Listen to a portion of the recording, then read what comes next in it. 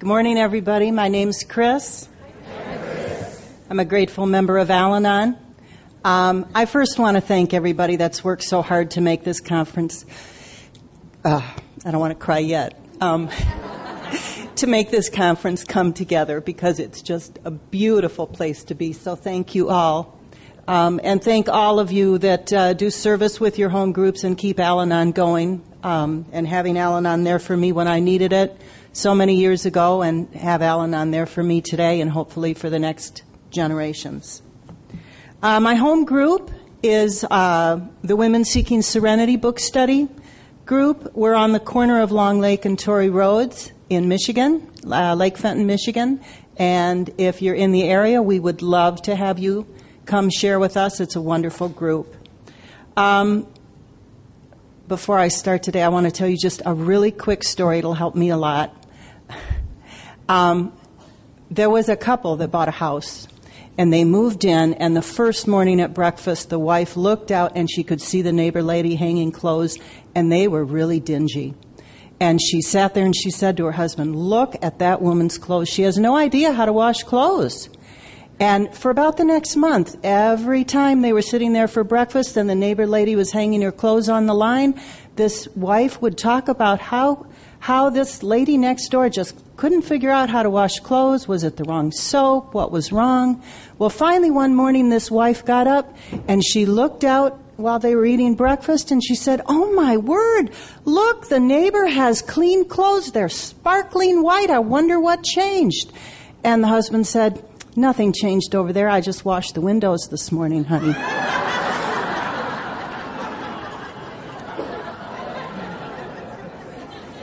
But I like to keep that story in mind because Al-Anon is what cleans the lens of the window that I look out when I work my program.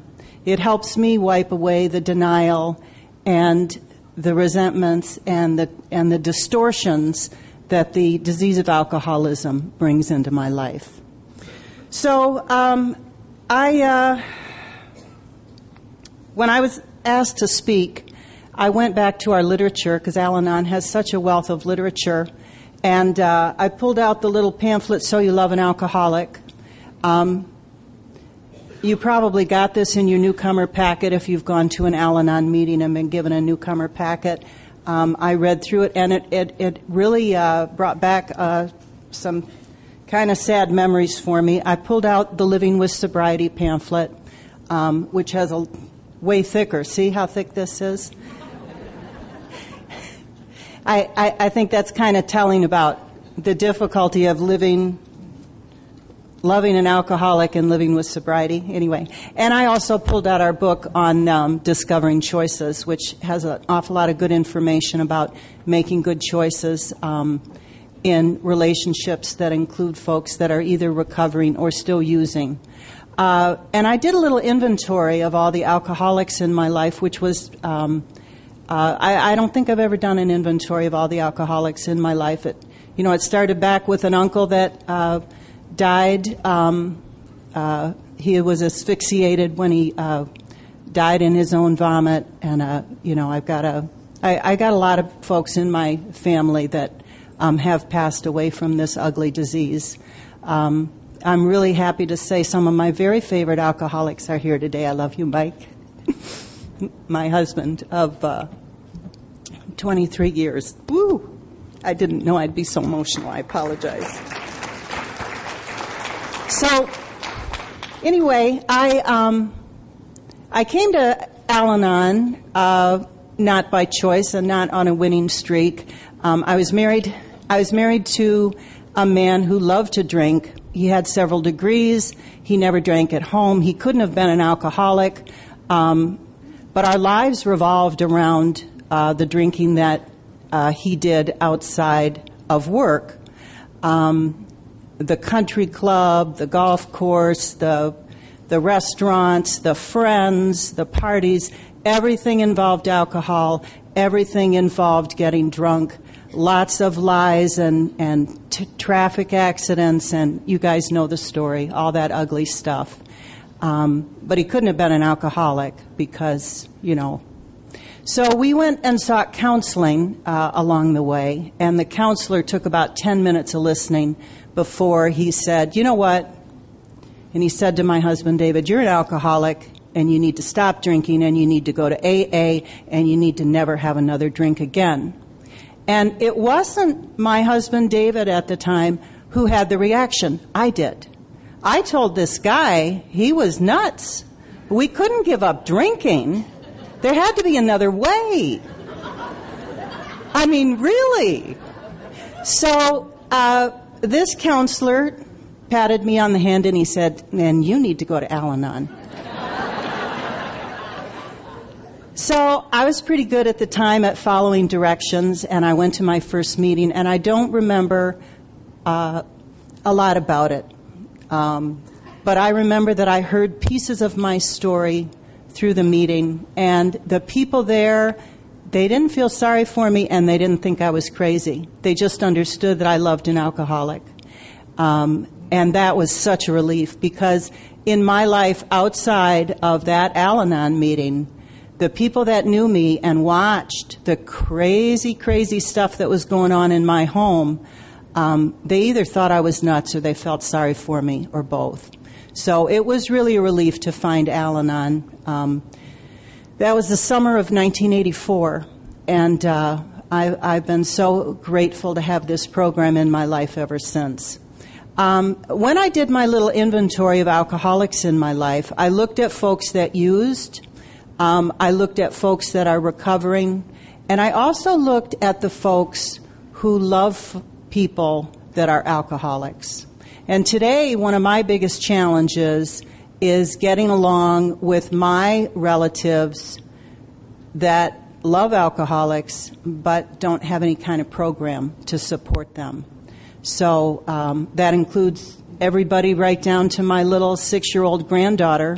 She's bouncing back and forth between a couple of households, one where there's alcoholic drinking, one where there's dry drunk, raging, perfectionism stuff, and, you know, she prefers the one with the alcoholic drinking, frankly.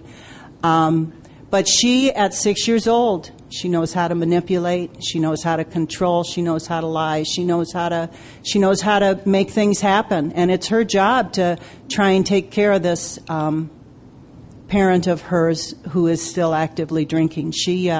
She takes that role very seriously, and she's 6, you know, being forced to grow up so young. So I've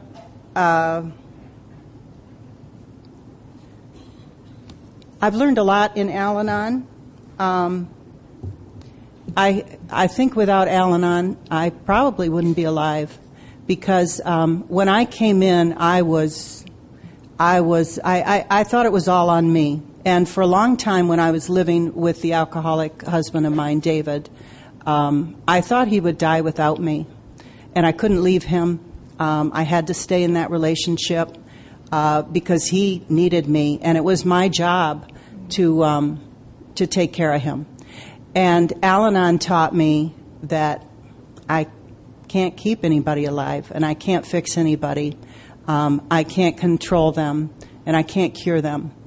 Al-Anon also helped me see that I can contribute to the problem.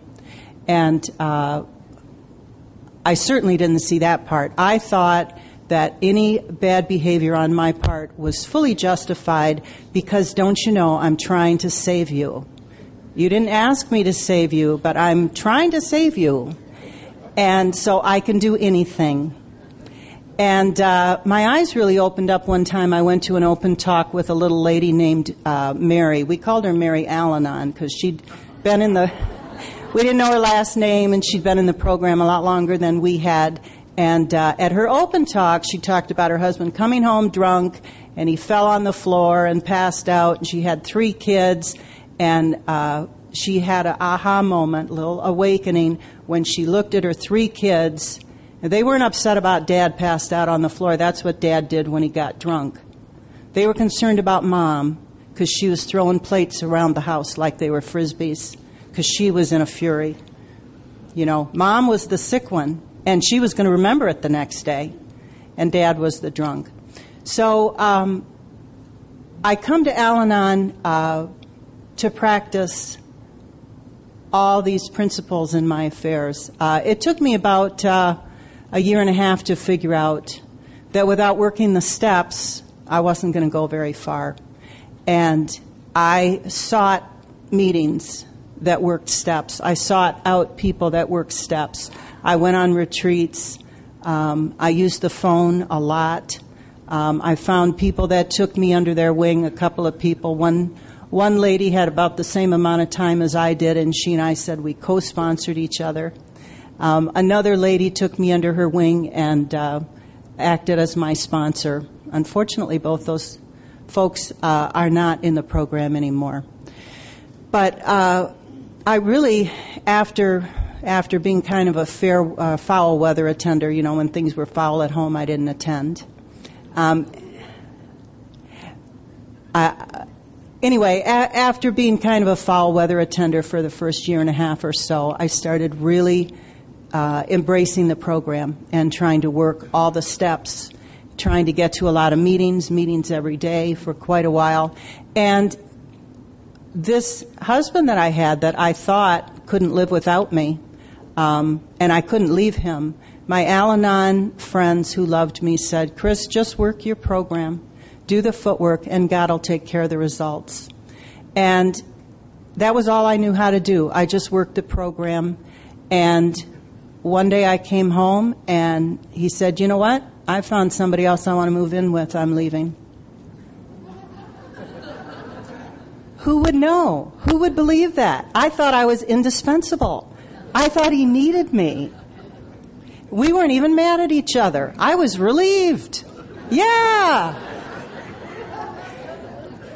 We shared a lawyer. We split the cost. We divided up the assets, and boom, and guess what? He kept the country club membership because that was more valuable to him than whatever equity we had in the house, because that's where he wanted to drink, He didn't want to give that up. So I've seen so many little miracles like that happen to me in the Al-Anon program. So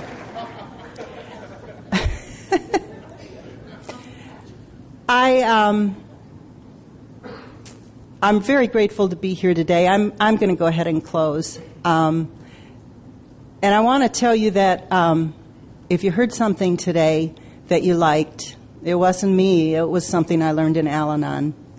And if you heard something today that you didn't like, it probably was me, because I have trouble keeping my ego out sometimes. I have trouble turning over my will in my life every day. But I'm really glad you all are here, and I'm going to keep coming back. Thank you.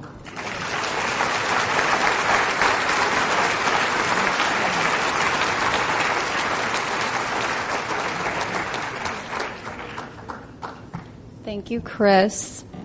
Our next speaker is Sue from Dobbs Ferry, New York.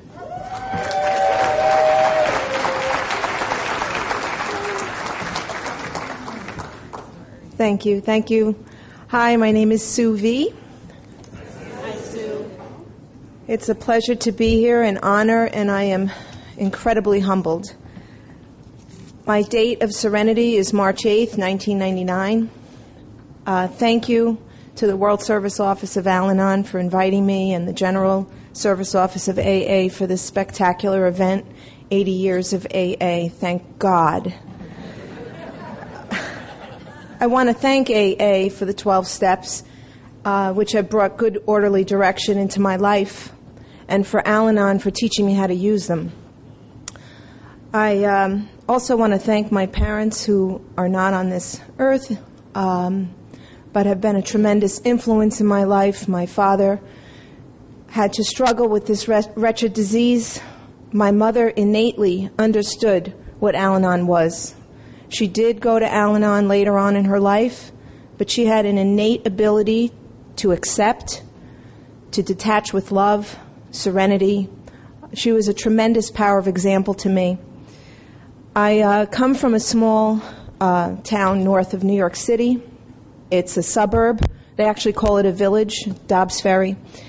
It's about 3.2 square miles, 2.5 of which is land. We have a population of 12,000, which can tell you it's a pretty congested area. But the beautiful thing for me about living where I do is I'm in a very short distance to the home of Bill and Lois Wilson, which they named Stepping Stones. And that has really helped my recovery tremendously, visiting there and learning about the history of this program.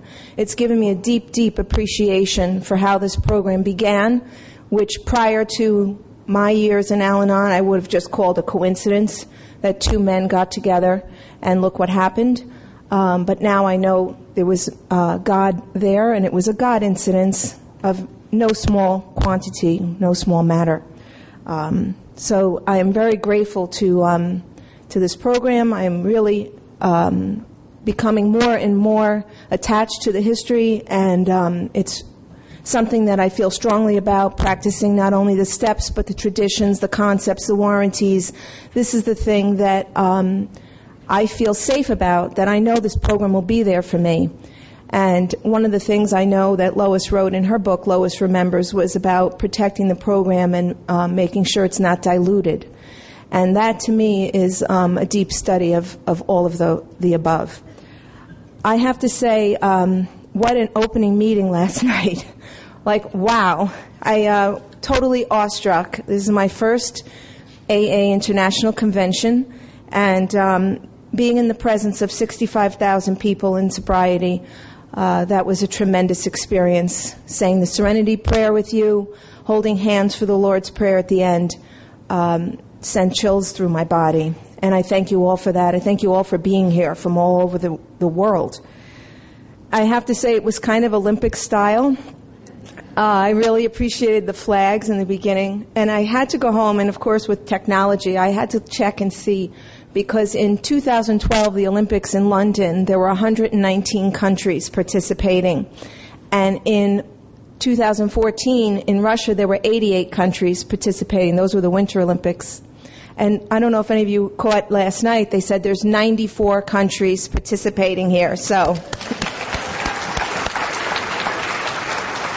it's pretty extraordinary. I was very overwhelmed. But thankfully, when the first speaker started, my shoulders kind of relaxed. And the second speaker, my face muscles started working again, and I was laughing. And by the third speaker, my tear ducts were going. Very, very moving. This program never ceases to amaze me, how the 12 steps come into play now in my life, in every aspect of my life. As we say, we practice these principles in all our affairs. It has brought me the answer to the questions about why does this happen, why is this person doing this. It has brought me the answer to how am I going to get through this, how am I going to recover, being honest, open-minded, and willing. This program has brought me very simple methods and tools to get me through the tragedies in my life. I want to talk a little bit about the commonality, because although I don't suffer from the physical allergy of alcohol, I do have the emotional disease of delusion, believing that I can actually control somebody else, that I can force a solution and affect the outcome or make somebody do or not do something. That is my emotional disease. And my spiritual disease, the hopelessness, the despair, the self-pity, that spiritual bankruptcy that really brought me dragging into the rooms when I got here. I also brought the So you love an alcoholic. You see, we're all kind of sick, if I may say, in our own way. So I did go to the literature when I was asked to speak. And I read some in one of our pamphlets, not this one, but how an alcoholic may hide that they're drinking. They may hide how much they're drinking or deny that they're drinking, act self-destructively or against common sense. I could relate to that piece of it, the acting self-destructively and against common sense. And it took me to places where I would go to the worst neighborhoods in the South Bronx at 1, 2, or 3 in the morning looking for the person that I was dating who was off on a binge. Did I belong there? Hell no. Did it look like I came from around there? No. But there I was, in the thick of it. driving my car at slow rate, slowing down, opening the window, looking at people, out of my mind. I also read in our literature that this is not something that's caused by weakness of will, immorality, or desire to hurt others. This is a disease. And that was something at first that I always heard, and I didn't necessarily not believe that, but coming into the rooms has brought me a full appreciation for this disease, and going to open AA meetings, which has been a tremendous gift to my own recovery, to help me understand and understand the compassion that as family members it's important to have. So I love an alcoholic. Well, there's quite a number of different alcoholics. I have to say, if my origin was my beloved dad, he passed away at the end of February this year. I try to stay away from using the term alcoholic with him. I like to say that he had a problem with drinking, because I learned in these rooms that only the person with the problem can decide whether or not they are an alcoholic. I also stay away from the word qualifier. That is something I've also learned in the rooms. Kind of cast blame, and there is no blame. This is a disease, this is my disease, and it's about my recovery. In my household, I grew up the third of 4 children. I was the only girl. My parents got along quite well, actually. There was a lot of discord, though, with the children in our family. There was a lot of stinking thinking. Alcohol did not enter our household until I was 10 years old, but I have distinct memories prior to that of some very distorted thinking going on. In fact, looking back now, I could easily say who was in charge. Who was in charge? Even before the alcohol arrived, the bottle was there. The isms were there. The drink took my father hostage, and the disease took us hostage. And it was a roller coaster. I became overly responsible and an enabler, which I also read recently is that such rescue operations can be just as compulsive as drinking. It was. Trying to fix, trying to help the person avoid the consequences of what they were going through. I thought I was doing a good thing. I thought I was being helpful. I thought I was doing what I was supposed to be doing. I had no idea that I was preventing someone and denying someone of their dignity, preventing them from what recovery might await them if they so chose. I didn't know. Last night, the third speaker spoke a lot about fear and the emotions that it brought up for him. I really connected to that.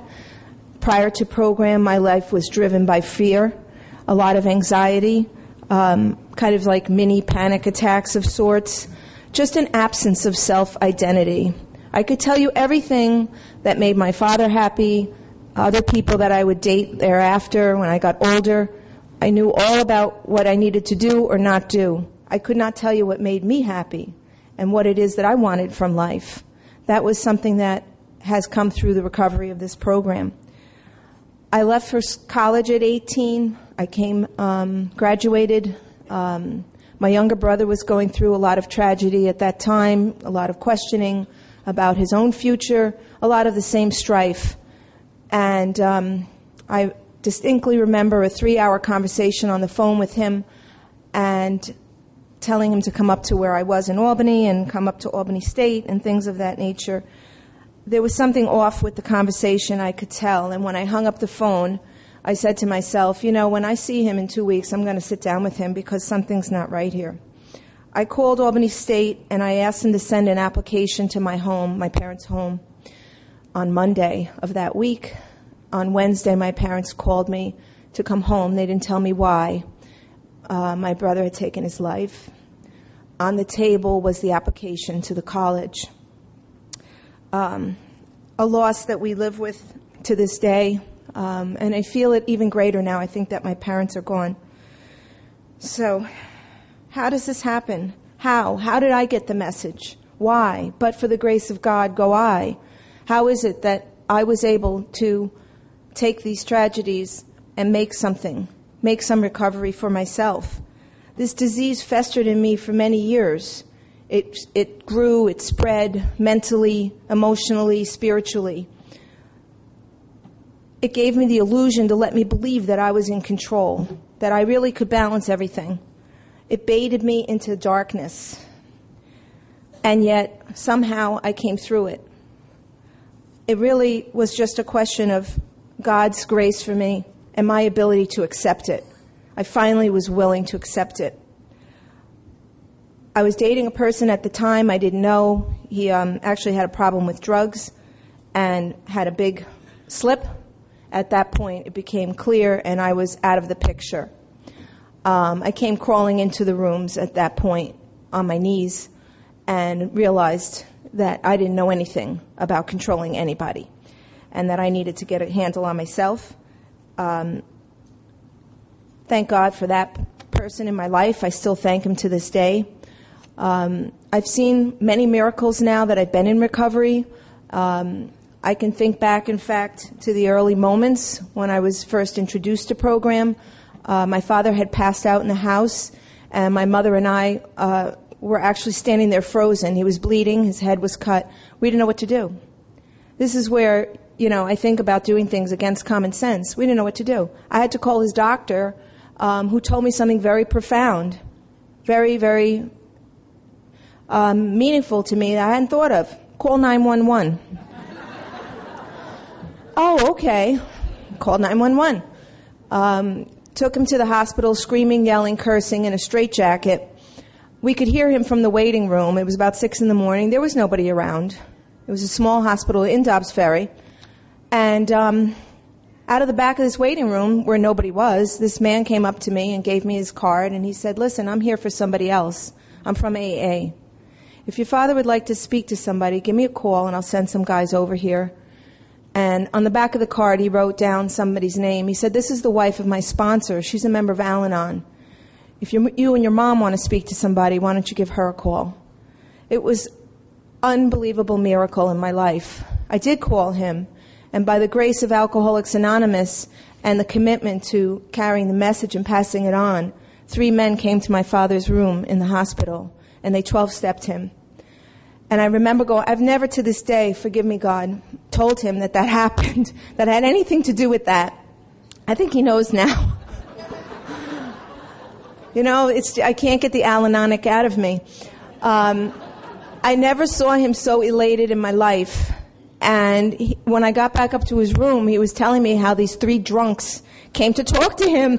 This is not language that my father would be using. He did go to meetings for about a year. I'm sorry to say he never entirely embraced the program. He drank somewhat through it. But there was such a sense of relief to the family. We could feel the tension was easing in him. And I thank you for that there was some level of compassion and peace that he had. When I did come into the rooms, I came in a fury. I knew I was sick at that point, that I didn't know how to help myself. And by the grace of the people in this room and those other members in my hometown, I kept coming back. As we say, and I've heard about a 90 and 90, I did 180 and 180. I went to meetings every day. I went morning and night on the weekends. I needed it. I realized at that point that I was helpless, that I had no more ability to figure anything out. And it got me through a difficult time. It taught me a lot about peace, serenity, courage to change, acceptance. It taught me about forgiveness.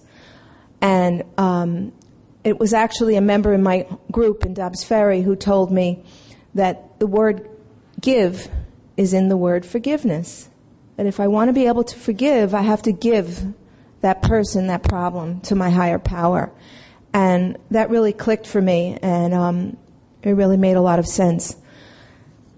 In terms of also knowing that if I'm having trouble forgetting about something, forgiving is just letting go of the hurt. And compassion is letting go of the resentments. And those are all severe problems that could really take me down that dark road again, put me on my own slippery slope into this disease. But by the grace of this program, I keep coming back, and I hear more about faith and trust in my higher power, and having that faith. This program has brought me a relationship with my higher power that I could have never conceived. I always believed in God. I had a relationship in a religious way, but this program taught me how to have a spiritual relationship with a partner who's side by side with me and helping me right now, as a matter of fact. One of the things that people kept telling me in program was get in there, get a sponsor, do your steps, read the literature, go to meetings, and service. It didn't happen in exactly that order. In fact, I went a long time without a sponsor in the program, and I would only say that that was a great disservice to myself. I would not suggest that for anybody.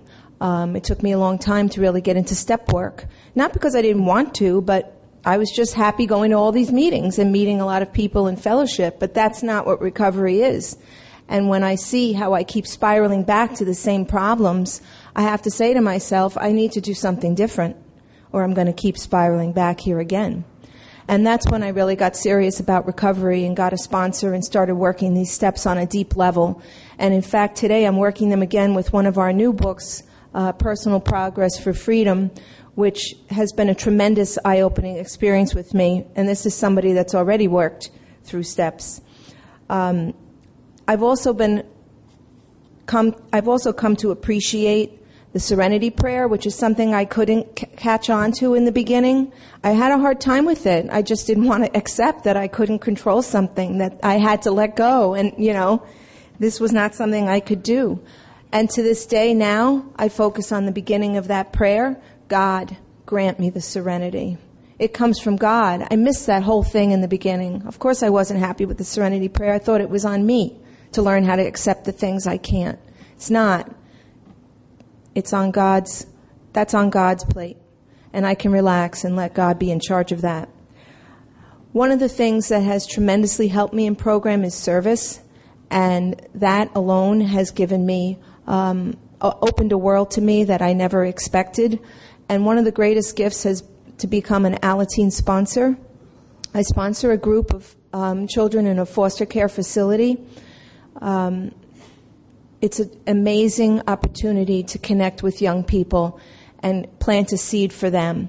And by the grace of this program, I'm able to do that today.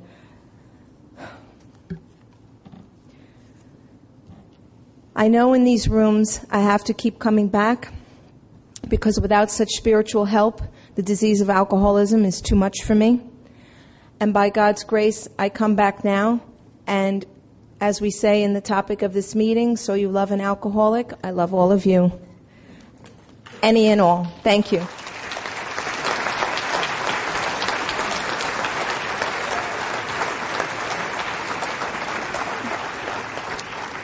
Thank you, Sue. Our final speaker will be Pauline from Newport, Kentucky.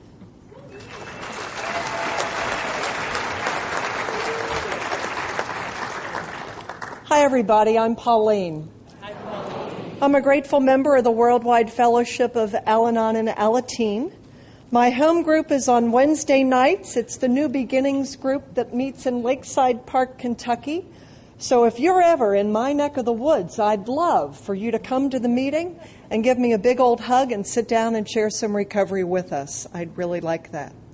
My serenity date is sometime early November. I claim November the 12th of 1992. My notes. Don't get scared. So before I start, I wanted to say a couple of things. First, I'm so privileged to have an opportunity to be of service to Al-Anon, which has given so much to me and to the people that I love, I'm sure. It's always a privilege and an honor to get to do something to be of service to Al-Anon. I can never give back, and I don't even feel required to give back. I want to give back to an organization that gave me a new way to live, that's for sure.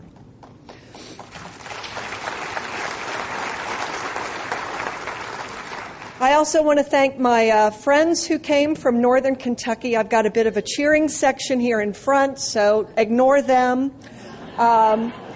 And thanks to those other people from Kentucky who are here today to support me. I really appreciate it. Hello and love you all. So, and one other thing. There's a gentleman here in a black T-shirt, Everett, who has 24 years in AA today.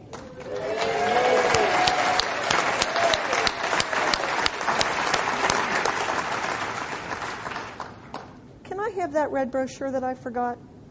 Pretty please? Thanks. So, this little brochure is what we've all been talking about, So You Love an Alcoholic, and I wish I could say that I came in the rooms and felt that way, but long before I got to this, it was So You Live with a Drunk. And that is just the way I looked at it. It filled me with disdain, it filled me with anger, it filled me with despair. I would tell you that I loved him, but my actions never spoke. I can't say never, that's a God word. My actions rarely spoke of love. My actions spoke of trying to control someone else's drinking. That's what it was about for me. And that meant chasing him in and out of bars. It meant trying to control him when he went to social events with you. It meant I tried to control his drinking caffeinated coffee or decaf coffee, smoking cigarettes, not smoking cigarettes, what he wore, how he acted. That was all my purview, and I felt completely self-righteous about it because I felt that what I needed to do was control the drunk that lived in my home.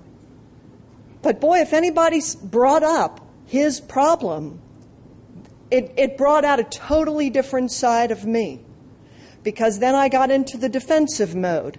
Don't mention that he has a drinking problem, because what my head is telling me, I've got it under control. Don't you worry about it.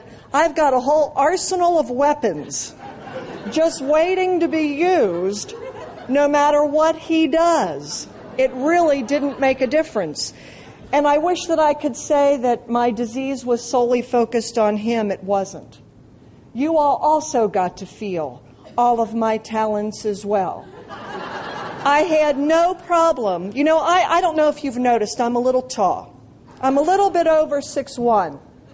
So when I'd go into the local grocery store that has the little sign that says 12 items or less, I would count the items in your cart.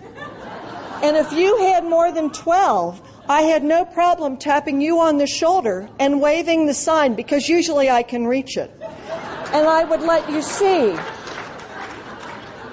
that you were standing in the wrong line. If you dropped litter on the ground, I would point it out to you and show you where the trash was and where the receptacle was. My family disease knew no bounds, because once it was released in me, it grew and grew and grew. I believe those things were in me long ago. It was just that meeting an alcoholic was the miracle grow, the fertilizer that let me bloom. So when I got to Al-Anon and I saw this in my newcomer's packet, here's what happened. I looked at this and I had a couple of layers of responses. One of them was, whoa, I love an alcoholic. Because I didn't think of him as an alcoholic. I thought of him with lots of expletives, and that's what I told him. Almost every night, my husband's a bar drinker. Almost every night at 2:30 in the morning when he came home, I'd get in his face and tell him what kind of a drunk he was. So when I saw this, So You Love an Alcoholic, it stopped me cold. Because when I saw this kind of thing, it made me realize that my flavor, my style, my definition of love was very distorted, extremely distorted. And I didn't know how to get to the place. I didn't even know what love was. I didn't even know. So when I got the invitation to speak on this particular pamphlet, to me there's two big words that stick out. Maybe they're the same for you. Love and alcoholic. What this brochure talks about, and I'm not going to read it to you, but it breaks down into a few sections. One of them is about, or there's a couple sections that talk about understanding the disease. Then there's a section that talks about taking care of yourself. It actually offers some do's and don'ts, which surprised me. I thought the list would be much longer, frankly. And then it has some things about understanding the alcoholic once they're in recovery. And so when I kind of take all of this in and I reflected in preparing for today, it brought me back to how I felt when I first came here, when I realized that my love for the alcoholic in my life was so distorted. I felt guilt. I felt shame. I felt stupid. How could I, a person like me, fall in love with an alcoholic? I mean, really, Pauline, have you no sense? You've been educated. I was embarrassed. I didn't want alcoholism in my life. I thought that it would be the worst thing that could ever happen to me. I'm glad to say that I'm not bothered by having alcoholism in my family now, because what I have today are tools that help me respond to having the family disease of alcoholism in my home. And for that, I'm very grateful. So this particular, I'm going to focus on just the two aspects of this, just on learning about alcoholism and early recovery and love. So when I first came in and you all told me that I needed to learn about the disease, I thought, you don't need to tell somebody like me that. If there's anything I love to do is research something. Just give me anything. You know, if the alcoholic in my life said the month of, Christmas is on December 25th and it's on a Tuesday, I'd be the person running to the calendar to prove him wrong. Because I just love research. So I can assure you, long before I got to the rooms, I knew something was amiss. I thought he was a drunk, and I went to all the Barnes & Noble bookstores and all the libraries, long before the internet was popular, and I researched the family disease of alcoholism. In my denial, I thought, that's not him. No. The fact that he does this, that, or the other thing, that's not him. And what I missed in all of that research was anything that talked about my response to it. My focus was on him 24/7. When I got to these rooms, you told me, and it's in our literature and how Al-Anon works, that there are some isms that people like me have. One of them is obsession. I get an obsession almost every day. The obsession du jour, maybe for you too, is where to get dinner tonight so that you have enough time to get to the World Congress Center.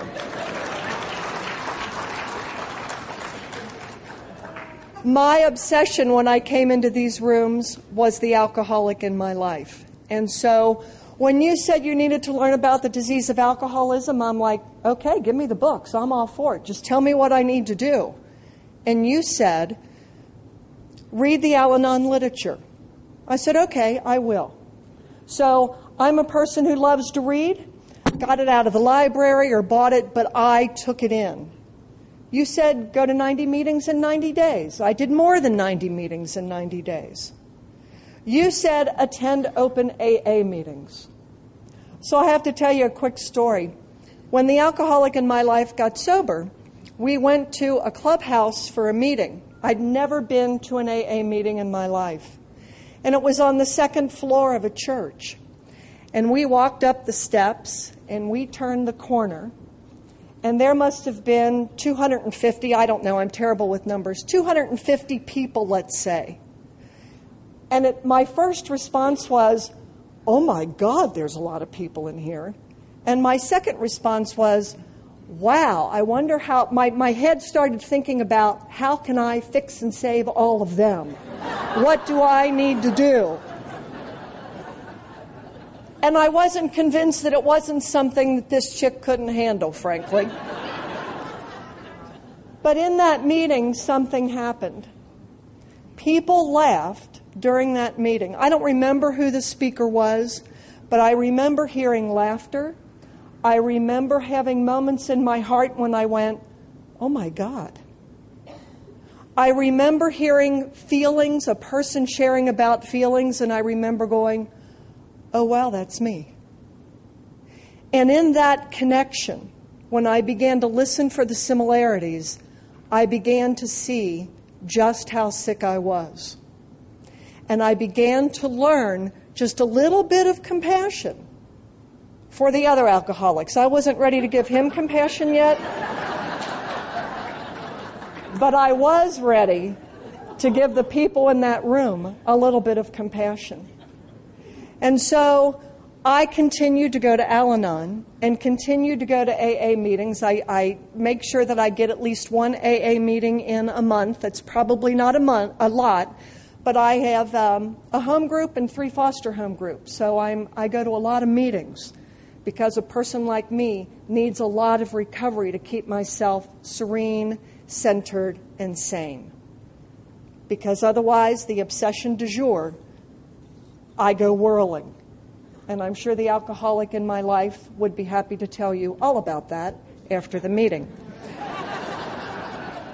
So the other thing that this brochure talks about is understanding the disease of alcoholism after someone is in recovery. I have to tell you that I was not happy at all when he got into the program and started going to a lot of meetings. He went to a ton of meetings. He actually ran the coffee bar at the local AA clubhouse, so he was never home. That did not make me happy at all. Because my vision was he'd go to his meetings, he'd come home, and we'd go off to recovery heaven together. I didn't realize that it was a lifelong disease, that it was a commitment. He had to make a commitment to his recovery. And that for there to be an us, he had to put his recovery first. I remember going to a meeting on a Friday night, and the person said, does anybody have a topic to talk about? I'm like, let me tell you. He's always at meetings. He's never home. He doesn't do this. He doesn't do that. Yeah, wah, wah, wah, wah, wah. And after I got done verbally vomiting, the woman reached her hands across the table and she took mine and she said, is he sober today? My immediate answer was, yes, but. And she said, no buts. The topic for the meeting that night wound up being gratitude. That's my higher power doing for me exactly what I couldn't do for myself, is provide me a way to change my attitude about recovery. I had to practice a lot of patience in early recovery. I didn't internalize in my heart that there was detox, that there were allergies, that, all the medical stuff that goes behind the active disease of alcoholism. I didn't get that. I thought stop drinking, poof, everything would be okay. I was convinced we were going to get divorced during those first 2 years of recovery. I found that extremely challenging. All of a sudden, he wanted to take out the garbage cans. Well, that hadn't happened in 14 years. I'm like, what's with that? And why aren't you paying attention to me and saying, thank you, Pauline, for taking out the garbage cans for the past 14 years? That's just where my head was at. It took a long time for me to sit in the rooms and absorb the wisdom that you were giving me, which takes me to that part about taking care of yourself and loving yourself. After a sip. So this brochure talks about taking care of yourself, and early on in the program, I think the things that helped me the most, as much as I hated them, I found the slogans to be quick hits for me to remember what to do. So when I would see myself, I was learning to pay attention to myself to recognize when I was starting to whirl. And I would stop myself and go, Pauline, just easy does it.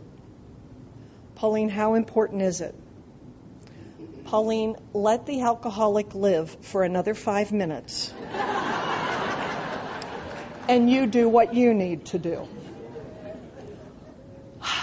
I didn't like them, and I would say it in meetings. I find these to be so trite. In reality, I was putting them into practice, which is exactly what I needed to do. I got a sponsor and began to work the steps. And in that process of working the steps, I began to take care of myself. I remember that first Christmas, I walked down the steps in our home, and we were having a holiday party, and the other half was pouring some bourbon into a decanter for my family. And I don't come from any alcoholism in my family, so marrying it was a whole new experience to me. And I came down the steps and I looked around the corner and I saw him pouring the booze in. And every fiber of my being wanted to go in there and say, what are you doing? Do you think you should be handling that? Why don't you put that down? And the wisdom of you all said, Pauline, you are powerless over what he is doing. Detach yourself from the situation. Walk back up the steps. Pick up a piece of Al-Anon literature. Go to the index, and wherever your higher power wants you to be, read the page that you open up.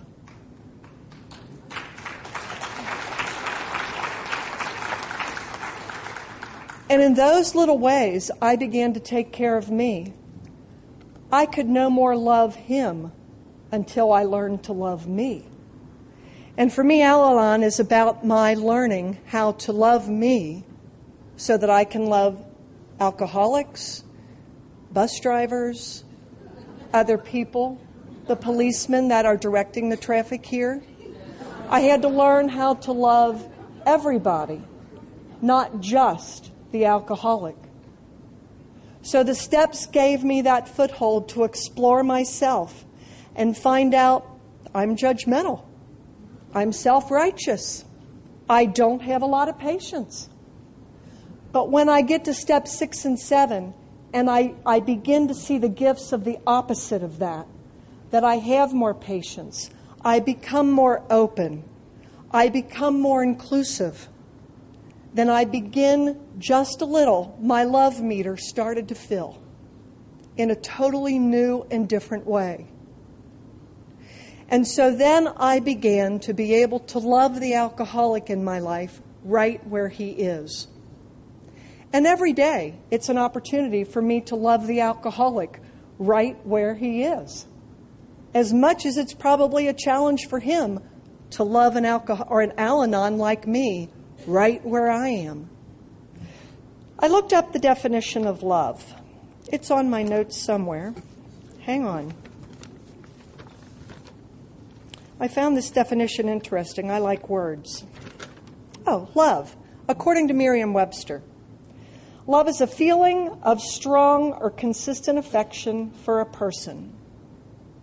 I didn't even have that for me, much less anybody else. A feeling of strong or constant affection. So those are the words. What does that look like? What are the actions behind that word? Those words is what it brings to mind to me. And for me, being in a relationship with an alcoholic or anybody else, I try my best to be kind. I try to be honest, open, and willing. I try to speak my truth. I say what I mean what I say, and try not to say it mean. I try to keep my head with my feet. As soon as my head leaves my feet, I start worrying about dinner What's going to happen? How are we going to get home? Blah, blah, blah, blah, blah. But when I keep my head with my feet, I'm able to be present with you and able to love you right where you are. That requires a person like me to pay attention to myself at a level I never paid attention to myself before. It's hard work. But that sort of effort keeps me safe, it keeps me out of your business, and it keeps me open to a higher power working through me, which is what I ultimately believe is a symbol of love. My higher power loves me no matter what. How come I often can't do that with the people in my life, I ask myself often. Why am I being so judgmental? Why am I being this or being that? How come I can't see so-and-so as a child of God?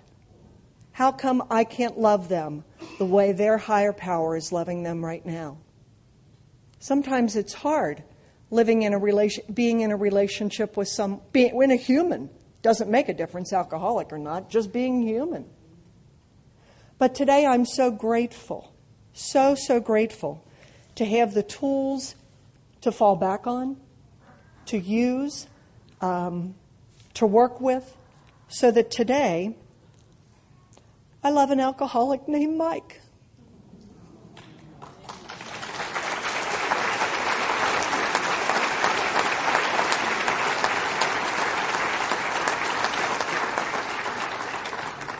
"35 years this year. May not seem like a lot to you, but that's a lot of one day at a time in our world.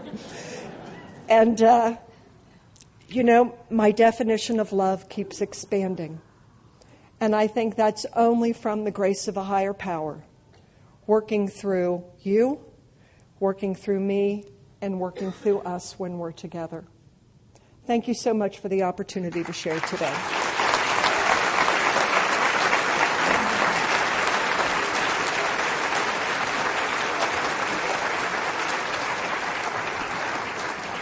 Thank you, Pauline. In fact, thank you, Chris, Sue, and Pauline one more time.